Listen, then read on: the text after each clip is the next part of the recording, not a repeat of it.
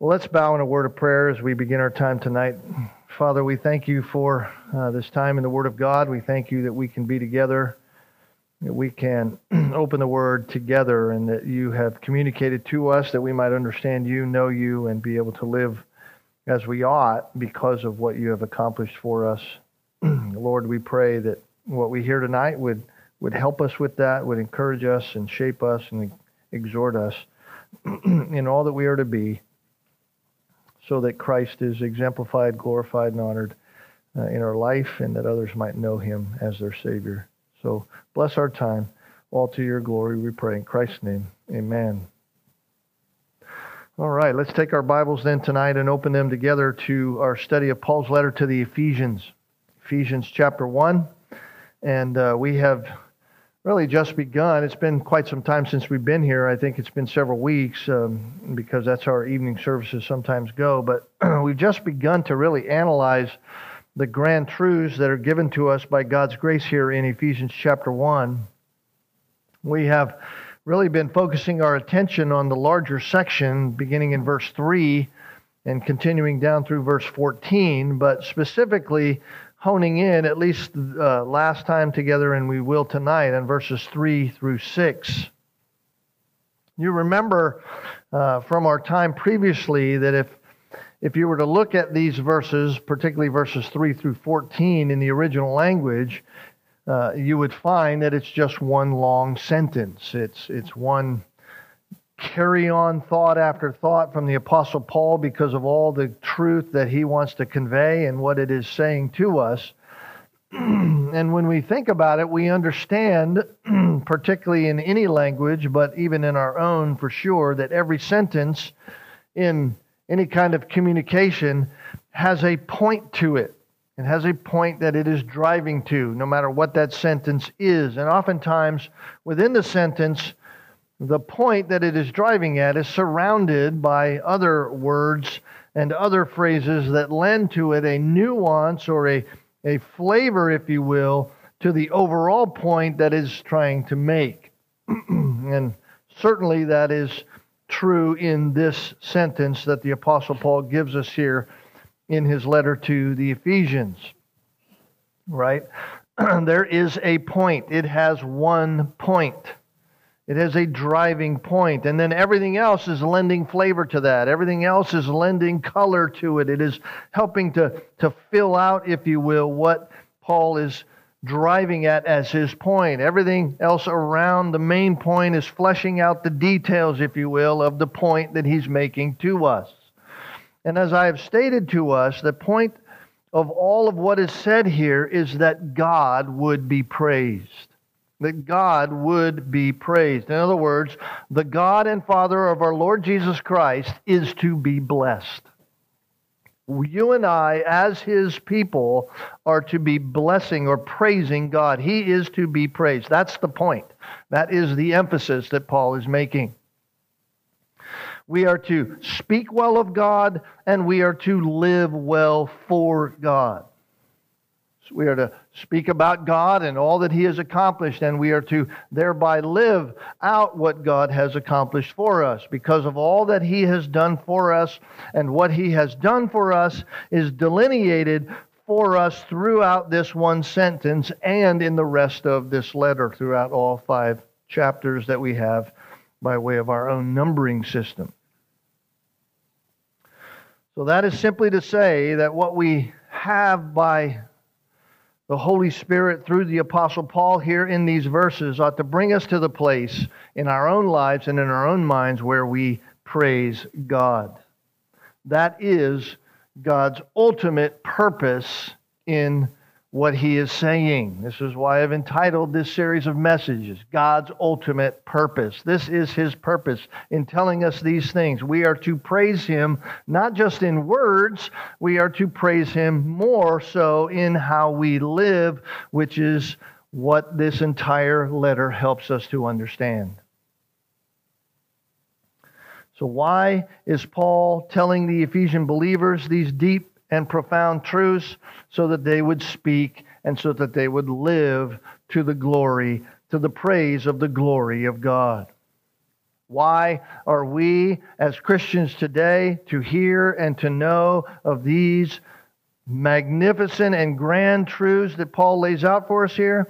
So that we would speak and live all to the praise of the glory of God. And this is the phrase that we see over and over again in these verses. Verse 6, to the praise of the glory of His grace. Verse 11, verse 12, to the end that we who are the first to hope in Christ would be to the praise of His glory. This is the point that Paul gives. Verse 14, with a view to the redemption of God's own possession to the praise of His glory. So this is the drive that the Apostle Paul is getting at for us to understand right out of the gate. We are to speak about God and we are to live for God so that God would be praised. And when we do that, He is being praised by us and others are seeing the praise of the glory of God. So with that in mind, I want us to return then to verses 3 through 6 as we begin to understand how we got into this profound reality that we know of as the family of God. How we got into it. Let me read for us these verses. Paul says, "Blessed be the God and Father of our Lord Jesus Christ, who has blessed us with every spiritual blessing in the heavenly places in Christ, just as He chose us in Him before the foundation of the world, that we would be holy and blameless before Him. In love He predestined us to adoption as sons through Jesus Christ to Himself, according to the kind intention of His will, to the praise of the glory of His grace, which He freely bestowed on us in the Beloved." So Paul has declared that we have been blessed by God. Paul is declaring that reality concerning us who know Jesus Christ. We have been blessed by God. I don't think there could be any more precious words or precious understanding in all of Scripture than to hear and to know that God has blessed us. As an individual, there's no greater truth to have in our heart than to know that God, the Creator of me, the Creator of us, has blessed us. That we are to shower God with praise because God has praised us with gifts of His grace. That's what the word means. The word blessing is just that word, praise God. God has praised us with His gifts of grace. And therefore, because of that, we are to praise God. And so Paul, in Ephesians chapter 1, verse 4 through 14, lists these blessings that God has blessed us with. And I want us to notice that in verse 3, he tells us that these blessings are spiritual blessings. Blessed be the God and Father of our Lord Jesus Christ, who has blessed us with every spiritual blessing, notice, in the heavenlies or in the heavenly places. In the heavenlies. We cannot just quickly run over that because that speaks more of the security of the blessings that we have been given than it does with us having them. The emphasis is placed more there on the reality that all of these blessings that we have been given by God are absolutely secure blessings. We have them for sure, and we have them because they're secure with God. In other words, that tells us that they are not of this world. These are not blessings that come from the earthly realm. They're not worldly blessings. You say, well, what do you mean? Well, I mean that while they are actually ours, even while we live in this earthly place, right here, right now, we have these blessings. They're ours even though we are here. These are blessings that have to do with another realm. They are blessings that have to do with not the temporal realm of this earth. They have to do with our eternal future. These are spiritual blessings in the heavenlies, our future as spiritual beings. These have to do with that reality, not our physical being, not our earthly reality. These are spiritual blessings that are held protected for us with God. They are in the heavenlies. This is the depository of God on our behalf where moth and rust cannot destroy. Therefore, as we have it for us here in our Bibles, verses 4 through 14 lays out for us all that has been given to us and how it came to be. How it is, in fact, that we even got to be part of such a great depository of spiritual truth, of spiritual blessings. Remember in verse 4 that Paul begins by saying, just as. In the original language, that is actually a compound word, kathos. It is kata in the original language. Kata means according to or according, and hos is the other little word that is just the word as. As. And this begins an entire series, this just one word begins an entire series of statements that are to be taken in a comparative way.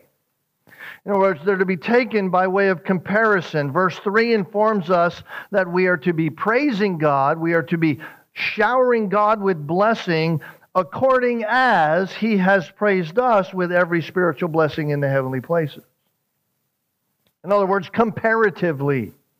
In other words, in comparison to how God has given us all of this, and here all of these things are, comparatively, here's what they are. Here's all of those things. And so to the extent of our praising God is to be comparative to what He has given us. That's very important for us to understand by way of implication when we think about it. Because that is telling us implicationally that unless we understand what we have been blessed with, unless we understand what God has actually done for us, we will come up short on the proper praise that is due God because of that blessing. Unless we understand what God has given to us, what God has given us by way of these spiritual blessings in the heavenly places, then the reality of to the praise of the glory of His grace will fall short in our exercise of it. In other words, God will not be praised as God is due the praise that He deserves if we do not understand these truths. Our praise of God will be a corresponding praise when we understand what God has given us. And therefore, there is a sense that we will not live as we ought to live unless we understand these truths. So Paul is starting out with these Ephesian believers at the very ground root. And he is saying, listen, you need to understand something about what God has done for you. You have to have this picture in your mind. You need to see all that God has done so that when you live out your life, it will be lived out in praise to the glory of His grace. When you talk about God, it will be talking about God to the praise of the glory of His grace. Why? Because you understand all the spiritual blessings that He's given you. And so Paul says, just as what? First, He chose us in Him. In who? That is Jesus Christ, right? He says that in the beginning verses. To the saints who are at Ephesus, who are faithful in Christ Jesus, grace to you and peace from God our Father and the Lord Jesus Christ. And then he goes into all of the realities of that. Blessed be the God and Father of our Lord Jesus Christ, who has blessed us with every spiritual blessing in the heavenly places in Christ.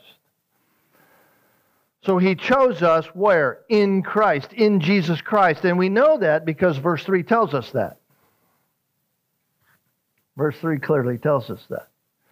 We have the blessings that are in Christ. So the choosing was in Christ. And all of these spiritual blessings are attached to Jesus Christ. And therefore, there can only be possessions of ours. These spiritual blessings are ours. They're only ours through Jesus Christ. You cannot get them any other way. That's a very important differentiating point. Because in saying that, Paul means that there are no spiritual blessings from God in our life unless we are attached to Jesus Christ. Doesn't matter how your life may seem to be going. It doesn't matter what you think about your life or what others think about your life. If you're not attached to Jesus Christ by faith in Jesus Christ, then you have no spiritual blessings in the heavenly places. You cannot be someone who will be with God in His abode and receive the inheritance from God of eternal life unless you are attached to Jesus Christ, and all the spiritual blessings that come with that are only through Jesus Christ. They are in and through Him. And the first attachment to Jesus Christ was accomplished by God for us. It was accomplished for us. And what was that? He chose us in Him. He chose us in Him. I love it how this doctrine can be so difficult for some to allow into their minds, and yet God starts off right there. So many believe that God does the choosing of man, or at least to believe that God does the choosing of man and that man does not choose. That is a struggle for the fallen human heart to receive, to accept, to believe. Why? Because that is to say that unless God chooses, no one else is chosen. See, to say that God does the choosing is to say that unless God is the one who chooses, then no one gets chosen, no one gets saved. And for some, that is either a contradictory thought to what they believe about man and his ability to choose, or it is contrary to the idea of what they say God's love is. For it wouldn't be love, they say, if God just chooses some and not all. And it is contrary to man's ability to choose if it's God choosing and not man choosing. Doesn't that just make men robots? But the reality is that the doctrine of God's choosing is actually contrary to the idea of man having some kind of ability to autonomously choose Him. And it's actually contrary to the man-made doctrine of the love of God and how man defines love. Why? Because first of all, God's choosing was accomplished both in His own mind and by way of action. You notice in verse 4, it was done and accomplished both in His mind and in the outworking of it before the foundation of the world. It says, just as He chose us in Him before. That simple little preposition gets in the way every time. Before the foundation of the world. So what we are getting a look at here is a view into the mind of God, into the heart of God before we read the words of Genesis 1 where God created. This is the mind of God before God created anything, before God did one thing out of His heart to create, before God said anything about let it be and it was. Before there was any one thing to choose from, this was God choosing before there was any kind of physical choice. It was before creation. And therefore, it was before the fall of mankind into sin. And therefore, the choosing of God had nothing to do with the fall at all. God choosing was simply out of the heart and mind of God. That is simply to say that God's choosing was not based upon man's ability to choose Him at all. But rather, it was a sovereign and autonomously free choice of God to elect whom He will elect. Therefore, it is not an arbitrary decision. It was not based upon anything in the object being chosen. We know that, for there was no object to choose. It was before the foundation of the world. All of this was before creation. And therefore, it was simply according to the kind intention of His will, as verse 5 clearly tells us. Secondly, it was, notice beginning at the end of verse 4, in love, He predestined us to adoption as sons. In love, He predestined us to adoption as sons. So first, He chose us, at least by way of how Paul is listing them here. And then secondly, He predestined us in love. He predestined us to adoption as sons, again, through Jesus Christ to Himself. He chose us in Jesus Christ. He predestined us to adoption as sons through Jesus Christ to Himself. That's what verse 5 tells us.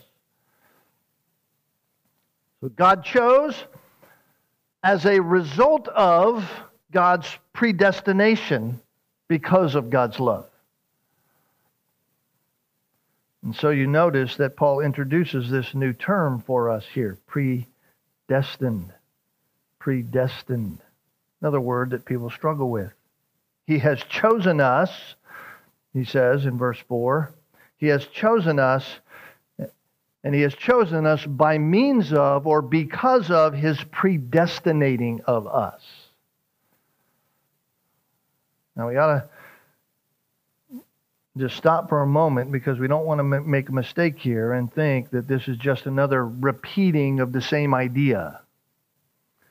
That Paul is just saying it a different way. It is not. This is not just another facet of or another way to say the same thing. This actually is a turning, if you will, of the glorious diamond that we're looking at, and we're looking at all the sides, and Paul has simply turned it one little notch this way so that now we have a whole new facet that we're looking at it. The spiritual blessings that have been given to us, we're peering into it from another blessing.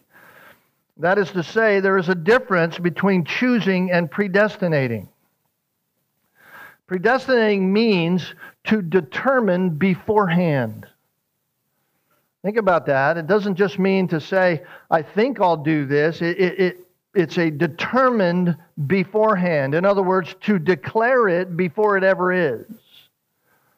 To declare it as such before it ever is. In other words, something happens because it is declared that it will happen, and then the one who declared it to happen ensures that it does happen.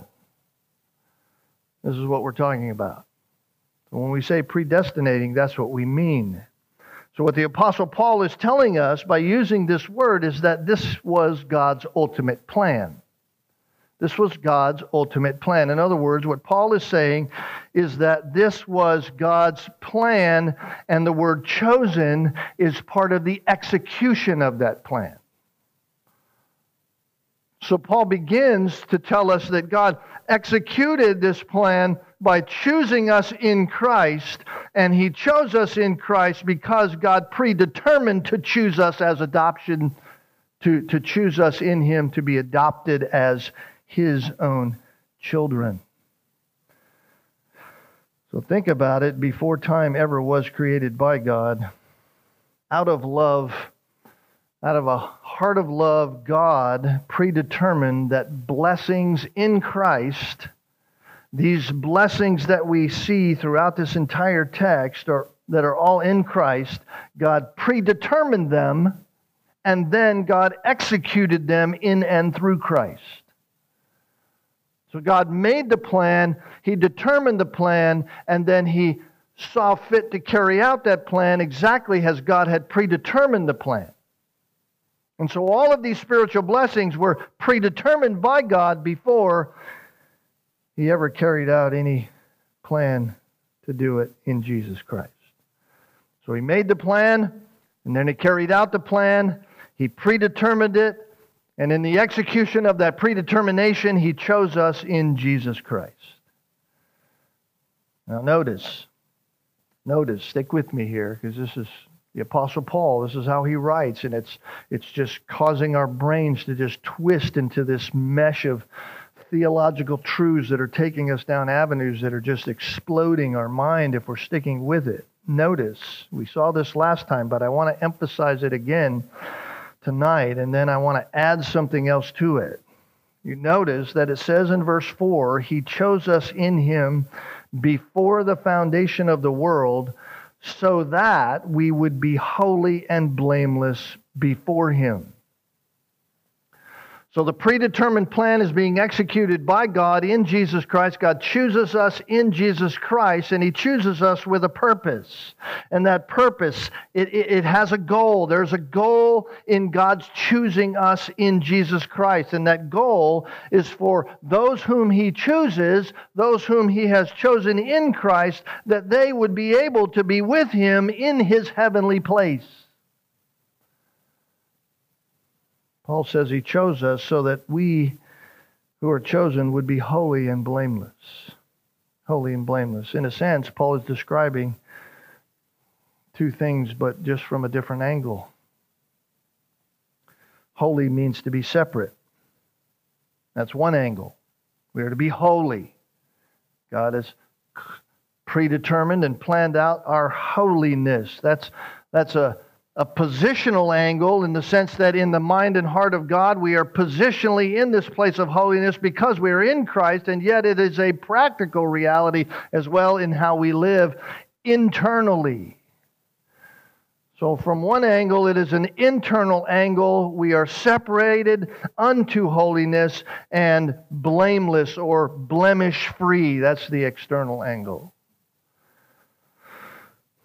In other words, God chose us so that we would be clean, so that we would be undefiled inwardly, and that it would show outwardly. So that our position in Christ would be reflected in how we live here and now, because being in Christ is to be clean inwardly, and that inward reality shows itself outwardly. We are chosen to be holy and blameless. That's why it's oxymoronic for anyone to say, I believe in Jesus, and yet go on living like they lived in the world. Certainly true as Christians, we sin. Certainly true that we act foolishly and we disregard the things of the truth of the Word of God, and we do things we ought not do. And yet the reality is we are holy before God, and therefore we are to live that way in practical living here and now. So because we are holy, we are to live holy. Because we are blameless before God in Christ, we should be living in such a way that shows us to be that. Where is that? The text says before Him. We are holy and blameless before Him. No more important place to be found holy and blameless than before God. I don't want to stand before God and not be holy and blameless. God finds any blemish in us, we have no hope. Right? There's the only thing that God accepts is perfect holiness, and therefore we need that perfect holiness, and the only place we get that perfect holiness is Jesus Christ. And so if we're not enveloped in Jesus Christ, if we're not in Jesus Christ, there is no holiness, there is no blamelessness, and so to stand before God without holiness and blamelessness is to stand before God and be condemned by His judgment.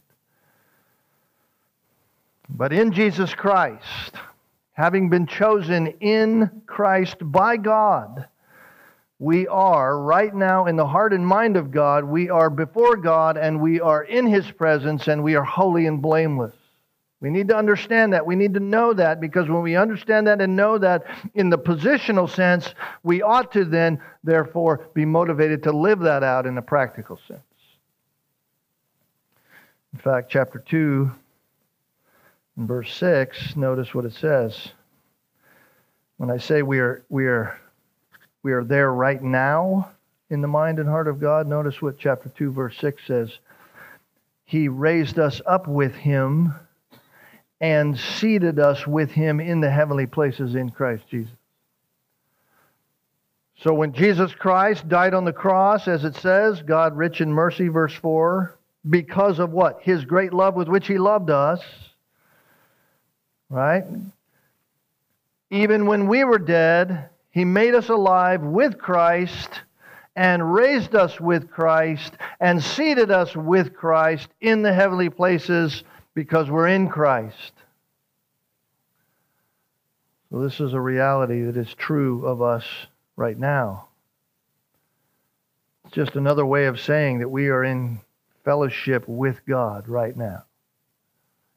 We are in Christ by faith in Jesus Christ. If it is true of us, as Paul is writing to these believers, to the saints who are at Ephesus, the faithful in Jesus Christ, those who believe in Jesus Christ, if that is true of us, then we are right now in fellowship with God.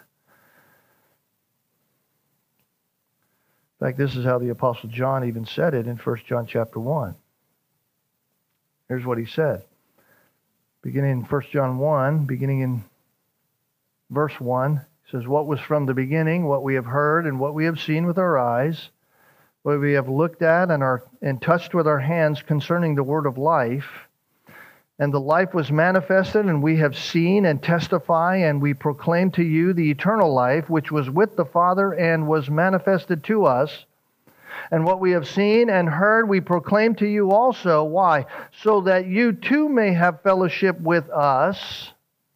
You say, okay, that's great, Pastor. You're up to the earthly part. Okay, we have fellowship with those who knew Jesus Christ before. And indeed, our fellowship is with the Father and with His Son, Jesus Christ. We have right now fellowship with God. We are in koinonia with God. We are in this unified fellowship with God through the Son, Jesus Christ. John says, "I write this to you. I want you to understand this so that our joy may be complete." And then he says, "This is the message we have heard from Him and announced to you." What is that? That God is light, and in Him there is no darkness at all. John says, I want you to understand something about your relationship with God. Your relationship with God is such that you have a fellowship with God through Jesus Christ. And you must remember this. This is what you need to understand about God. God is light. And in Him there is no darkness at all. You say, why would John be telling Christians that? Because it's so important that we live who we are. It's so important that we live who we are. Since there is no darkness with God at all, then those who are in His presence, those who are in fellowship with Him, cannot be of darkness. He is undefiled purity. And so all of those who are before Him, all of those who are in His presence, all of those who are holy and blameless before Him in Christ must be themselves in practice holy and blameless. What is Paul saying by telling us that God chose us to be holy and blameless before Him? Well, he's simply saying that the object and purpose of our election, the object and purpose of us being brought before God in Christ, is so that we might be brought to the condition of being able to be in His presence practically. We are being conformed to the image of His Son, and one day we will be fully conformed to the image of Christ. There will be no sin. All of it will be gone. And so we must be holy and blameless before God. And none of us would be holy and blameless were it not for being in Him, in Christ. In other words, it's only because we are attached to Christ. Jesus Christ gave Himself as the holy and blameless one, and in Him we have been given His holiness and His blamelessness. And so we can be in the presence of God. So right here, right now, Paul is talking about our position in Christ before God. And yet, further on in our study, as we will see, as you go further on, we're going to see that our practice is to reflect that same holiness and blamelessness. In fact, just to quickly show you this, just in word, go over to Ephesians chapter 5. You probably know it well, right? Ephesians chapter 5, coming off all that he says in Ephesians chapter 4 about walking as a Christian, beginning in verse 17 of chapter 4. So this I say and affirm together with the Lord, that you walk no longer as the Gentiles walk in the futility of their mind. Right? Paul says in verse 1 of that same chapter, chapter 4, I, a prisoner of the Lord, implore you to walk in a manner worthy of the calling with which you have been called.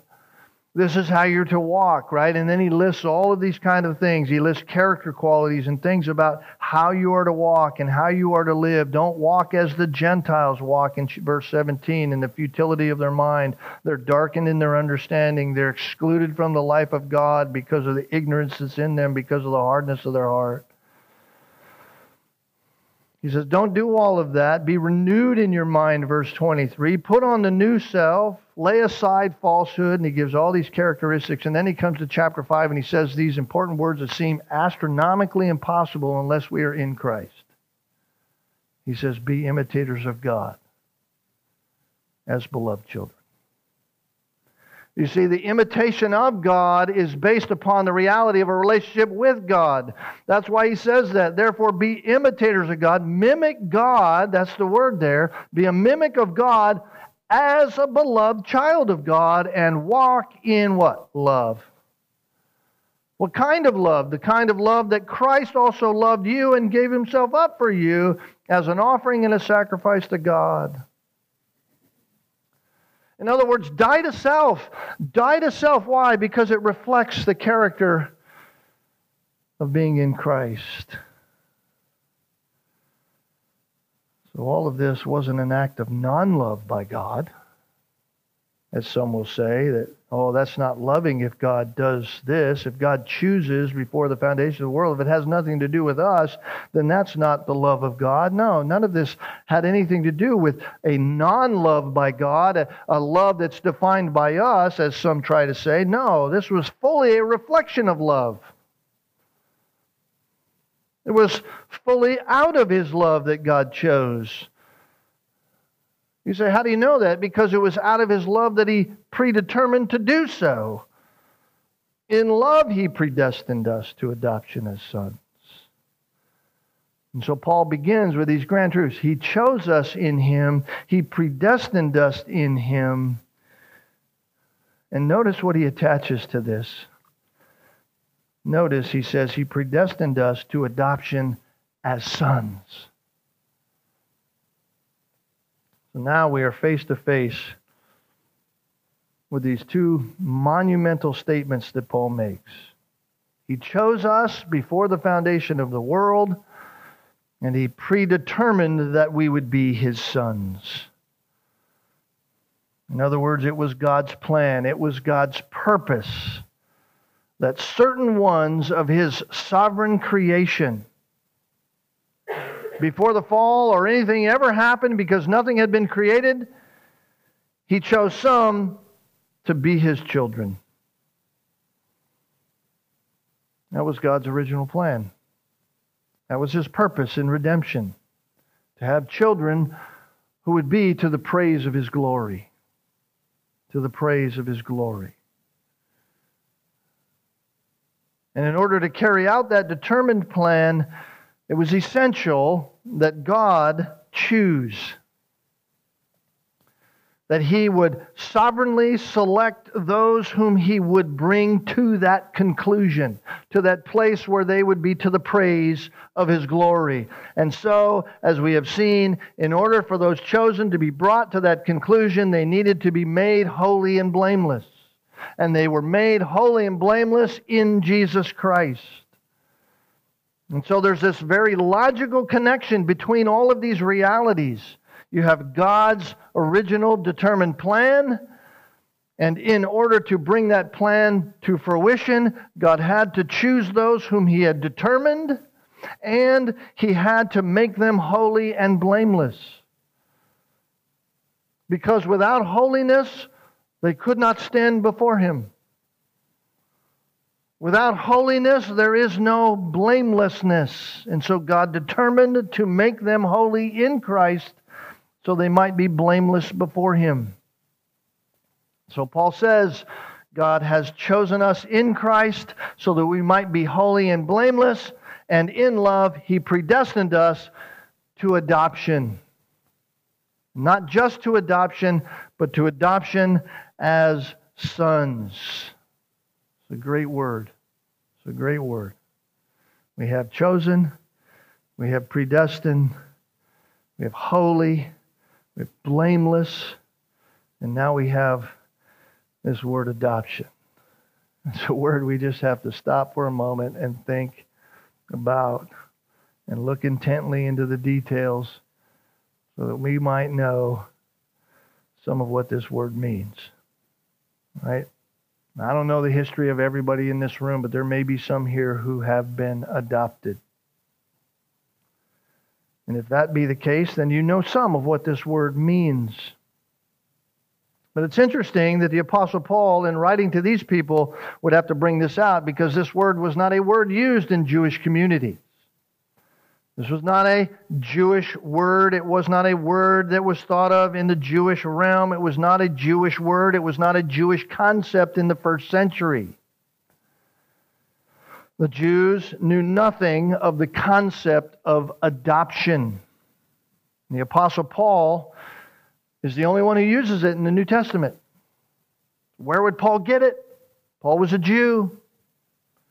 Where would Paul understand and get this concept so that now he's writing it to these believers who are in Ephesus? Well, while it's not in the Jewish community, it certainly was a concept seen and used in the Roman community, Roman society. In fact, it was part of their law system. We know that Paul was a Roman citizen. He knew their laws, he knew their rules, and he understood them. And so he would have understood this term. And under Roman law, when a child was adopted, the legal transaction secured for them all the rights to both the family name and the person adopting them. But it also secured in the adoption transaction the rights to the property that they owned. So they became part of the family, they got the family name, but they had rights to all that the family owned. Even though they were not a blood relative, even though they had no blood pumping through their body that was of their own now new family name.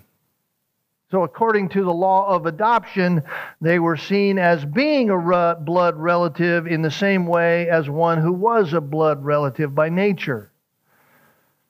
And so the very moment that the declaration of adoption was finalized, that child who just a moment before was not part of that family is now part of the family. They have a legal right to the claim of sonship of the adopter. They are now a son of the one who adopted them. But not only that, the one who adopted them also had all the rights and privileges as a parent over that now no adopted son.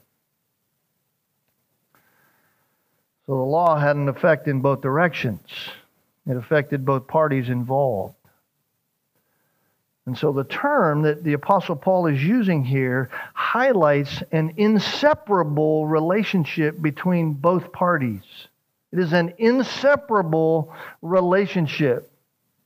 And so what is Paul saying? What is Paul conveying here? What is he trying to get across to us? What Paul is saying is this: listen, it isn't simply that we become children of God by way of a new birth. Certainly Paul writes about the new birth in many places, talks about regeneration and becoming new in Christ, that we are regenerated and we are given a new nature in Christ. In fact, Ephesians 2 says we are made alive in Christ. So this is the new nature idea, but that's not what Paul's talking about here. Even more so, in adoption, we have a new ranking, we have a new privilege because we are sons of God. You see, so what Paul is saying is that our new nature in Christ isn't determined by our adoption. Our new nature in Christ is not something done by a legal transaction called adoption. No, that's accomplished by the Holy Spirit in regeneration. We are regenerated by the Holy Spirit. We become natural children by regeneration. But that's not what Paul's talking about here in adoption. What he is emphasizing here is not our new nature. What he is emphasizing here is our new rank, our new privilege. our position as sons. We have the privileges that we have as sons of God. I think sometimes we don't think about that with the weight that it deserves. Sometimes we go around saying, yes, I'm a child of God, and it's almost like brushed off with this small kind of idea. And the reality is, listen, we are sons of God. That is a massive reality, let alone the fact that we've been made alive in Christ, but we have all the privileges of being sons of God.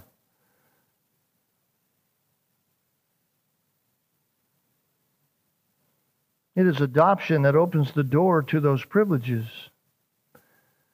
It is adoption that opens the door to the privileges of being a son and being in the family of God. And that is the reason behind why God sends His Spirit to regenerate us so that we have a new nature through Christ. In other words, this again is the execution of the very predetermined plan of God, that God has made us sons, and because He has made us sons, we need to be like Him. We need that new nature. We need the nature of our Father, and so we have Jesus Christ, and we have new life in Christ, and He sends the Spirit to us who regenerates us, and we breathe that breath air of faith, and we believe in Jesus Christ, and now we are new creatures in Christ. Adoption is somewhat of a precious term in our extended family. My extended family, I have several adopted family members. And within those collective families, in our extended family, those children have no blood relationship to the respective families that they're in, but they have every legal right in the family. The parents have every legal right to their lives as if they were their own blood. And the children that they have, and some of them are now grandchildren of those who were adopted, will be known in our family as being legal parts of our family for the rest of their lives, even though they have no potential human nature in them that has any relation to us. And so too, you and I who have been chosen by God, He has predetermined for us to be His sons through Jesus Christ. And because He predetermined us to be sons through Jesus Christ, God even went farther than human adoption can go, and God gave us His very nature. A new nature in Christ by means of the Holy Spirit. And so we have, beloved, all the rights and the privileges of sons. We are the family of God. It's not a trivial thing to say when we gather together, I'm getting together with the family of God. That is not a trivial thing.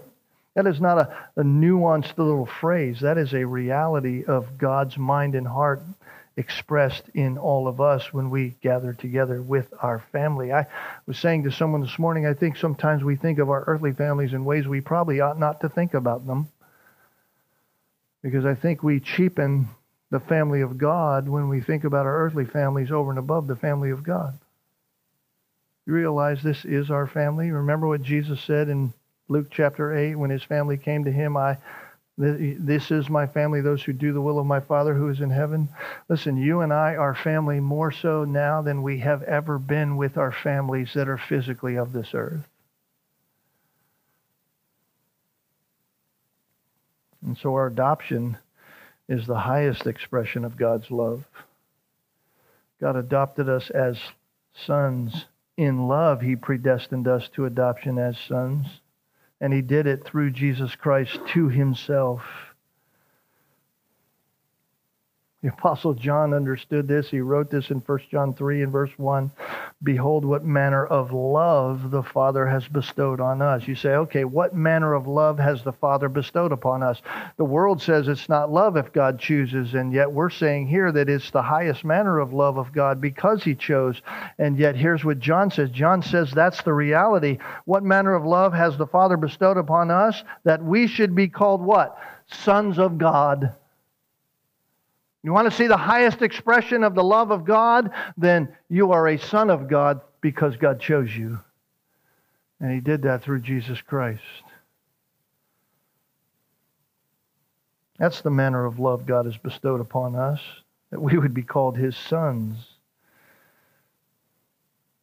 And say, why is Paul saying all of this? Paul is all saying this so that we would be to the praise of the glory of His grace, right? All of this was according to the kind intention of His will, verse 5, to the praise of the glory of His grace, which He freely bestowed upon us in the Beloved. That's the purpose. Why would God do this? Simply so that we would praise Him. God hasn't done it because He saw something in us down through the annals of time and said, oh, those are worthy people to choose. I guess I'll choose them. No, He did it according to the kind intention of His will. He wasn't moved to do it because of something in His creation. He was moved to do it simply because God chose to do it out of His kind heart. He was motivated to act in this way toward us simply because and only because of His unlimited grace. That's it. God said to Moses, I will have mercy on whom I have mercy.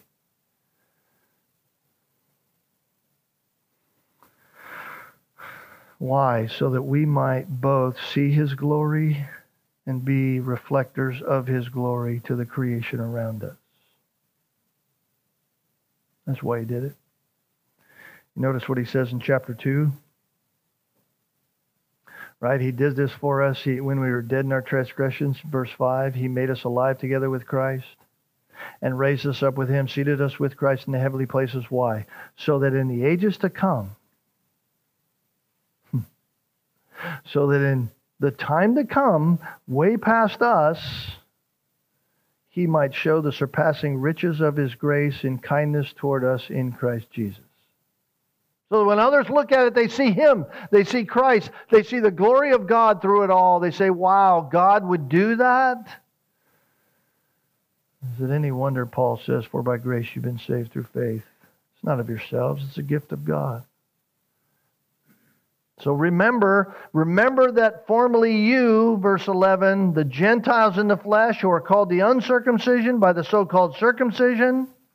Remember, verse 12, that you were at that time separate from Christ, excluded from the commonwealth of Israel, strangers to the covenants. You had no hope without God in the world. Paul is talking about in time. From all extenuating circumstances and purposes, you were outside. You had no chance. And yet, in Christ Jesus, you who were formerly far off, verse 13, have been brought near by the blood of Christ.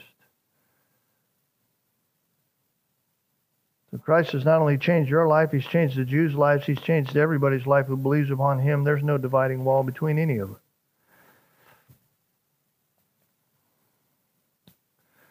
So God was not obligated to bestow upon us these gracious gifts.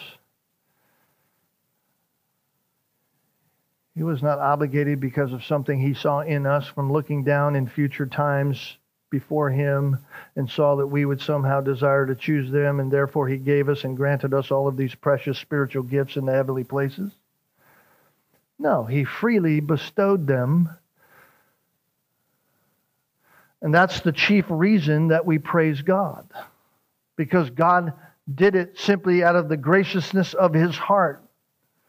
We praise God because we understand that it was undeserved, that it was unmerited. And so our position in the heavenlies is in Christ. And because we're in Christ, that opens us to every spiritual blessing. Paul says we've been chosen before time simply and only because God's love and His gracious purpose to do so. And so His predetermined plan and execution of that plan gives us great reason to praise God, does it not? When we think about ourselves and think about that we were nothing before the creation of the world, we were nothing, and God simply chose to save. He chose us, He predetermined us as adoption as sons. And therefore He made it happen. His plan has made us holy. It has made us blameless in Christ. We are actually children of God through Christ. And therefore we can go to our Father and we can cry to Him, and He hears us and He cares for us. And so Paul says, when you understand that, you'll glorify God with your words and with your lives. Not saying anything different than Jesus had said to the disciples when He walked the face of this earth. Matthew 5, verse 16, let your light shine before men so that they may see your good works and glorify your Father who is in heaven. Right? Keep your behavior excellent among the Gentiles, Peter said, so that in the things they slander you, they will, on behalf of your good deeds, even though they don't know God, they will glorify God because of who you are. So, beloved, let us just praise God for what He has done for us. We need not mope around as those who are not children of God. Why are we a Christian? Because God has chosen us to be His child by His grace. And He has executed it so that we would hear the gospel and be regenerated by the Spirit to believe the gospel, so that we would be exactly what He predetermined for us before time ever began. So Paul says, live as to give glory to Him for what He has done. This is who we are. Well, we'll get to see a little bit about all that the Son has accomplished in verses 7 through verse 12. And then we'll see what the Spirit does in verses 13 and 14. We'll get to that. Let's pray together. Father, we do thank You. Thank You for these magnificent truths, Lord. Each one of them we could just camp on. We could dwell there. We could sit there for just so long and just revel in all the nuances that are here. But Lord, it's one thing to have an intellectual understanding of these things. It's another that we might live it out. So help us to understand them with the purpose of doing what Your ultimate purpose is, that we might live to the praise of the glory of Your grace. That we might bless You because You have blessed us so greatly.